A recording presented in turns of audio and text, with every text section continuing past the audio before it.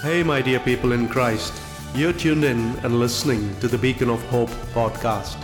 You know what Jesus said in Luke 11:28? Jesus said, "Blessed are those who hear the word of God and obey it." It never ceases to amaze me how spectacular the words of Jesus are. If you have not realized it yet, by you choosing to spend these precious minutes from your busy day focusing on God and His Word, you are now halfway in meeting the requirement set out by Jesus in Luke 11:28.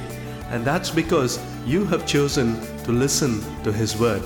Now, in my opinion, that's a great start. The other half of obeying God's Word is still up to you though. But hey, you've come halfway, and it'll be awesome if you go the whole mile and obey His Word too. I am Sherwin, and you know what? I'm delighted you are tuned in. I'm having a ball of a time producing these podcasts, and I've been blown away by the response. If you want to get in touch with me, the email address is beaconofhopepodcast@yahoo.com, all one word. You can also find this podcast on iTunes and the SoundCloud. Here's the next episode from the Beacon of Hope podcast, and may God bless you as you listen to His Word and choose to obey it.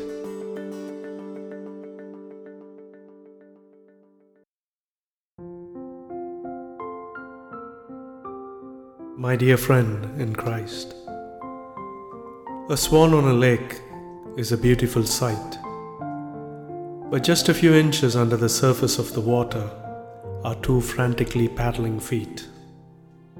Many of us in this world are in a similar situation, an external appearance that says all is well, but deep within, turmoils.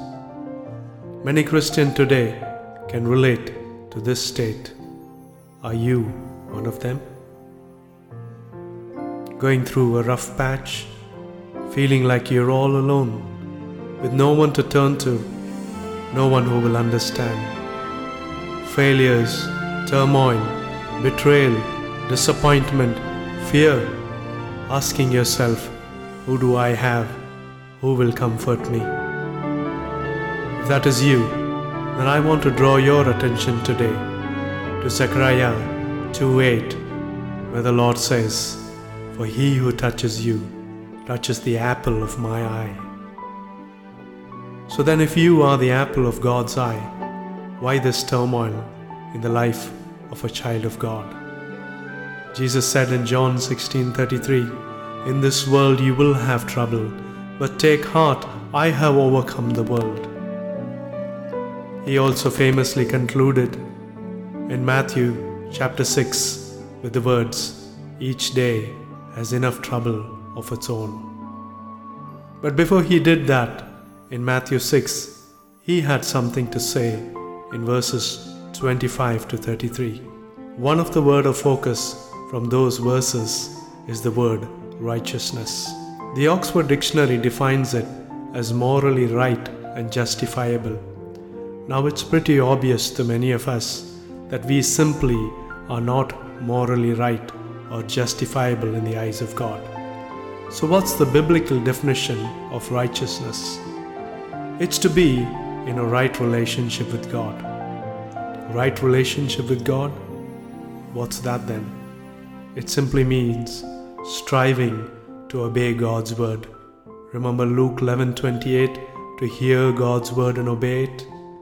I'm not saying that we can somehow reach a state of sinless perfection in this life, because Romans 3:10, in saying no one is righteous, not even one, rules that out. But God wants us to give top priority to strive and diligently obey Him and remove sin from our life. Striving to reject sin is very pleasing to God and greatly rewarded. God wants His children to diligently keep striving to walk in righteous obedience to Him, no matter how many times we stumble and miss the mark. Yes, you are the apple of God's eye, but He also expects that you keep His law as the apple of your eye. That's what Proverbs 7:2 says. When we seek God's righteousness, Jesus promises us in Matthew 6:33 that all these other things that cause us to worry are sorted out and provided. You are the apple of God's eye, but is His law the apple of your eye? Are you constantly striving to obey His words? Are you seeking His righteousness? For when you do, all troubles will be gone in a jiffy. Now that's a promise from Jesus. Seek ye first the kingdom of God and His righteousness, and all these things will be added unto you.